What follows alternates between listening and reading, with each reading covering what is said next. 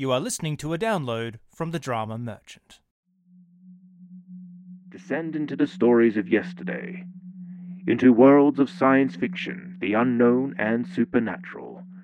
Be prepared to listen to some astounding stories.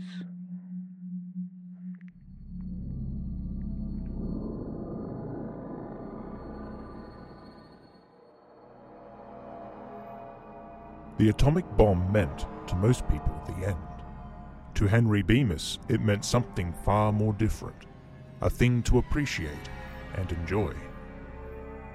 Time Enough at Last, by Lynn Venable.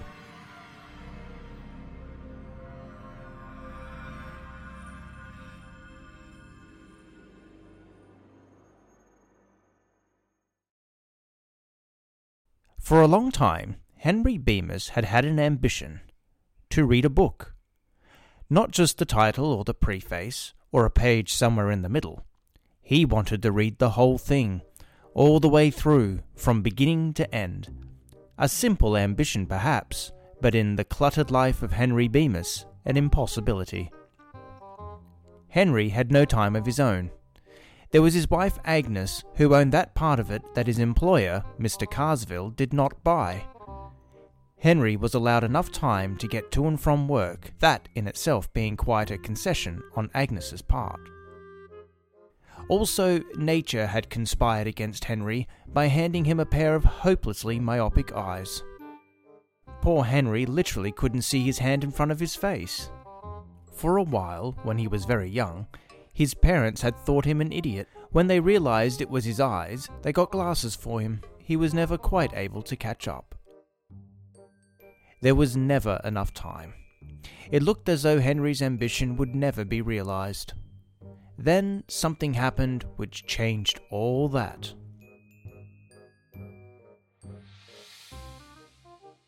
Henry was down in the vault of the Eastside Bank and Trust when it happened.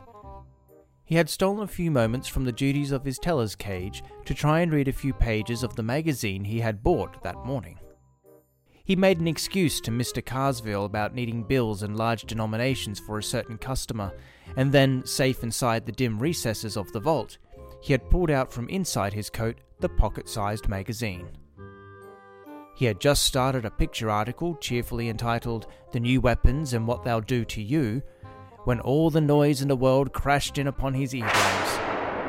It seemed to be inside him, and outside of him all at once.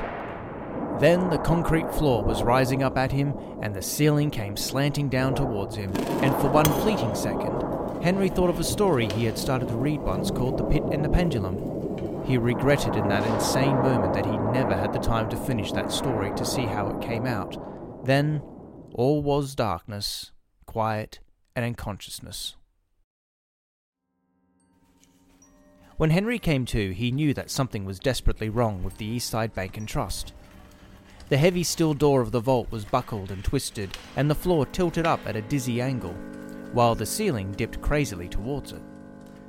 Henry gingerly got to his feet, moving arms and legs experimentally. Assured that nothing was broken, he tenderly raised a hand to his eyes. His precious glasses were intact, thank God. He would never have been able to find his way out of that shattered vault without them. He made a mental note to write to Dr. Torrance to have a spare pair made and mailed to him. Blasted nuisance not having his prescription on file locally, but Henry trusted no one but Dr. Torrance to grind those thick lenses into his own complicated prescription.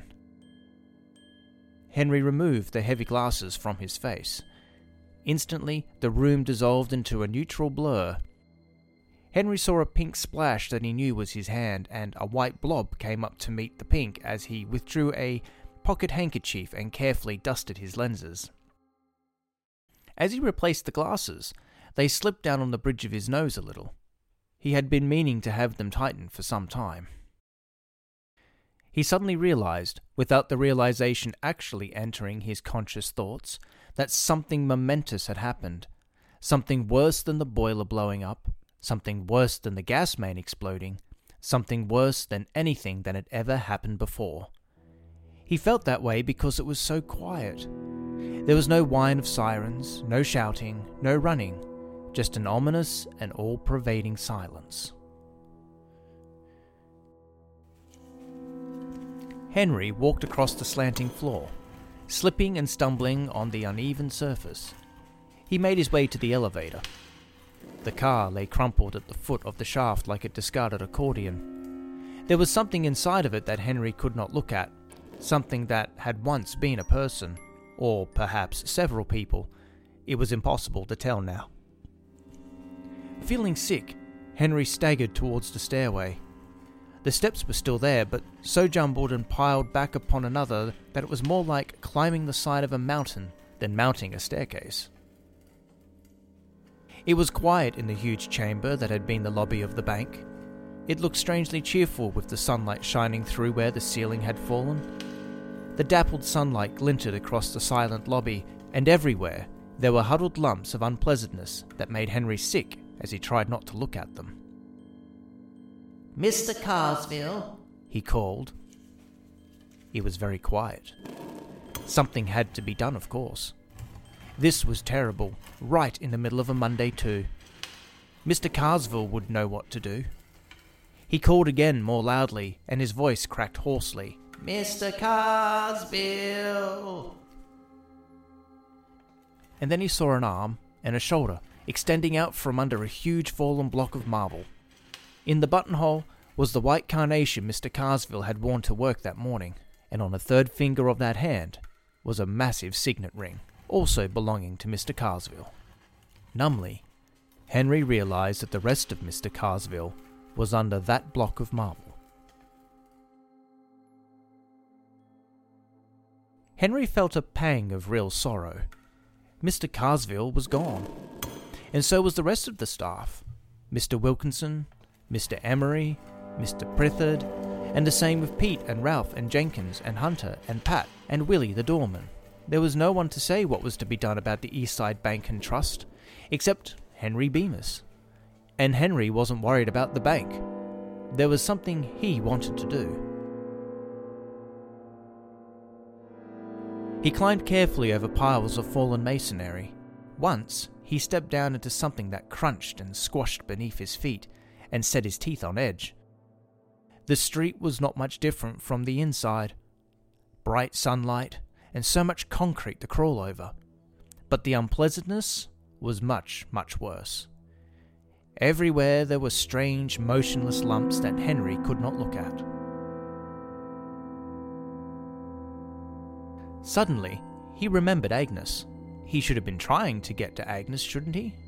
He remembered a poster he had seen that said, "In event of an emergency, do not use the telephone. Your loved ones are as safe as you." He looked at the smashed automobiles, some with their four wheels pointing skyward like stiffened legs of dead animals. He couldn't get to Agnes now anyway. If she was safe, then she was safe. Otherwise, of course, Henry knew Agnes wasn't safe. He had a feeling that there wasn't anyone safe for a long, long way, maybe not in the whole state of the whole country, or the whole world. No, that was a thought Henry didn't want to think. He forced it back from his mind and turned his thoughts back to Agnes. She'd been a pretty good wife, now that it was all said and done. It wasn't exactly her fault if people didn't have time to read nowadays. It was just that there was the house, and the bank, and the yard. There were the Joneses for bridge, and the Graysons for canasta, and charades with the Bryants. And the television. The television Agnes loved to watch, but would never watch alone. He never had time to read their newspaper. He never had time to even read a newspaper. He started thinking about last night, that business with the newspaper. Henry had settled into his chair, quietly afraid that a creaking spring might call to Agnes's attention the fact that he was momentarily unoccupied. He had unfolded the newspaper slowly and carefully. The sharp crackle of the paper would have been a siren call to Agnes. He had glanced at the headlines of the first page, "Collapse of Conference Imminent." He didn't have time to read that article. He turned to the second page. Solon predicts war only days away. He flipped through the pages faster, reading brief snatches here and there, afraid to spend too much time on one item. On a back page was a brief article entitled Prehistoric Artifacts Unearthed in Yucatan. Henry smiled to himself and carefully folded the sheet of paper into fourths. That would be interesting. He would read all of it. Then it came. Agnes's voice. "Henry!" And then she was upon him. She lightly flicked the paper out of his hands and into the fireplace. He saw the flames lick up and curl possessively around the unread article. Agnes continued. "Henry, tonight is the Joneses' bridge night. They'll be here in 30 minutes and I'm not dressed yet. And here you are, reading." She had emphasized the last word as though it were an unclean act. "Hurry and shave. You know how smooth Jasper Jones's chin always looks, and then straighten up this room." She glanced regretfully towards the fireplace.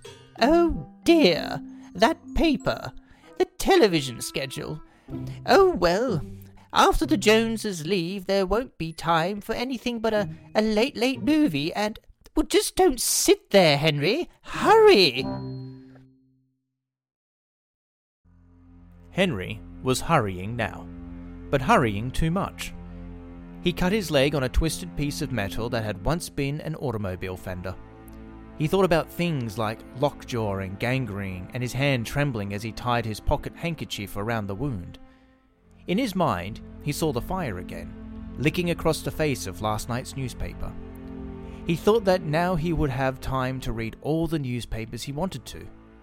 Only now there wouldn't be any more. That heap of rubble across the street had been the Gazette building. It was terrible to think that there would never be another up-to-date newspaper. Agnes would have been very upset.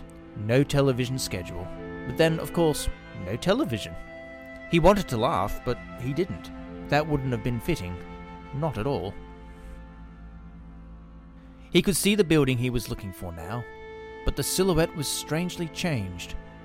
The great circular dome was now a ragged semicircle, half of it gone, and one of the great wings of the building had fallen in upon itself.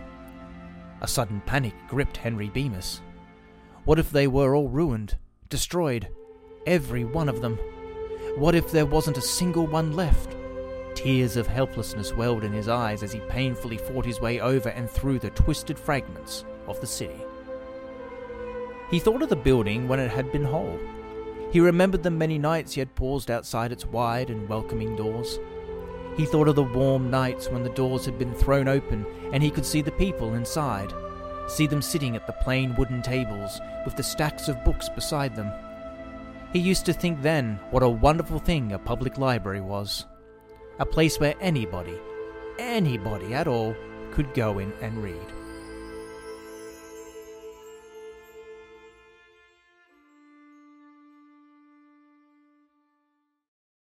He had been tempted to enter many times.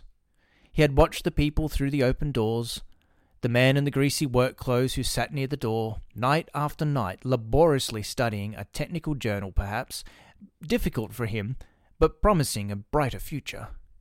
Henry had never gone in. He had started up the steps once, almost got to the door, but then he remembered Agnes, her questions and shouting, and he turned away. He was going in now, though, almost crawling, his breath coming in stabbing gasps, his hands torn and bleeding. His trouser leg was sticky red where the wound in his leg had soaked through the handkerchief.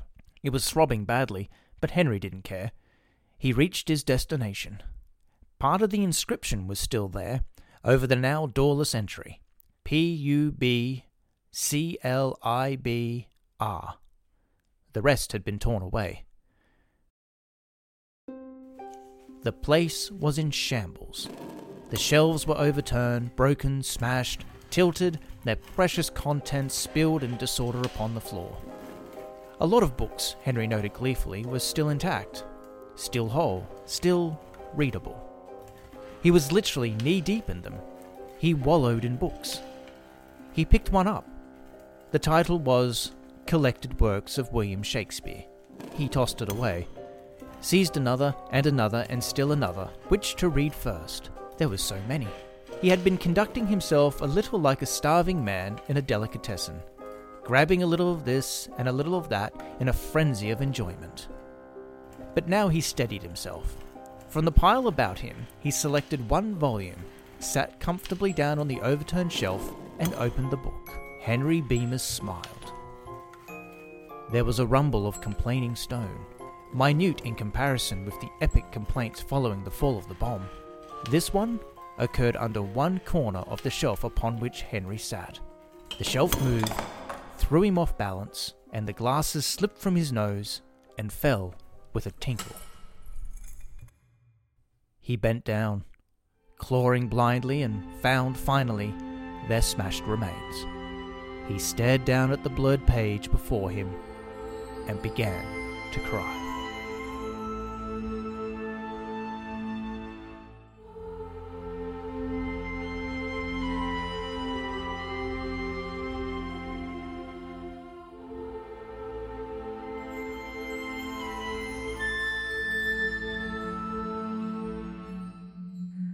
This episode of Astounding Stories was created, narrated, and edited by Nathan Schultz, otherwise known as the Drama Merchant. All sound effects were homemade and edited by him in his garage. Music was created by Kevin MacLeod and can be found on Incompetech Film Music. To visit the website or the music titles used in this episode, click on the links in the body of the podcast. Time Enough at Last was written by Lynn Venable and appeared in the publication If, Worlds of Science Fiction, January 1953. Stay tuned for our next episode. That's all for today, and if you're enjoying this podcast, please remember to hit the subscribe button so more theatre lovers can find the show. Also remember, I have a free subscription ship for anybody who wants to be the first to find out what plays I'm working on, both audio and live, and other exciting news. Just head over to www.thedramamerchant.au. If you have an idea for a story or a commercial project you need a voiceover actor for, please get in touch at thedramamerchant@hotmail.com.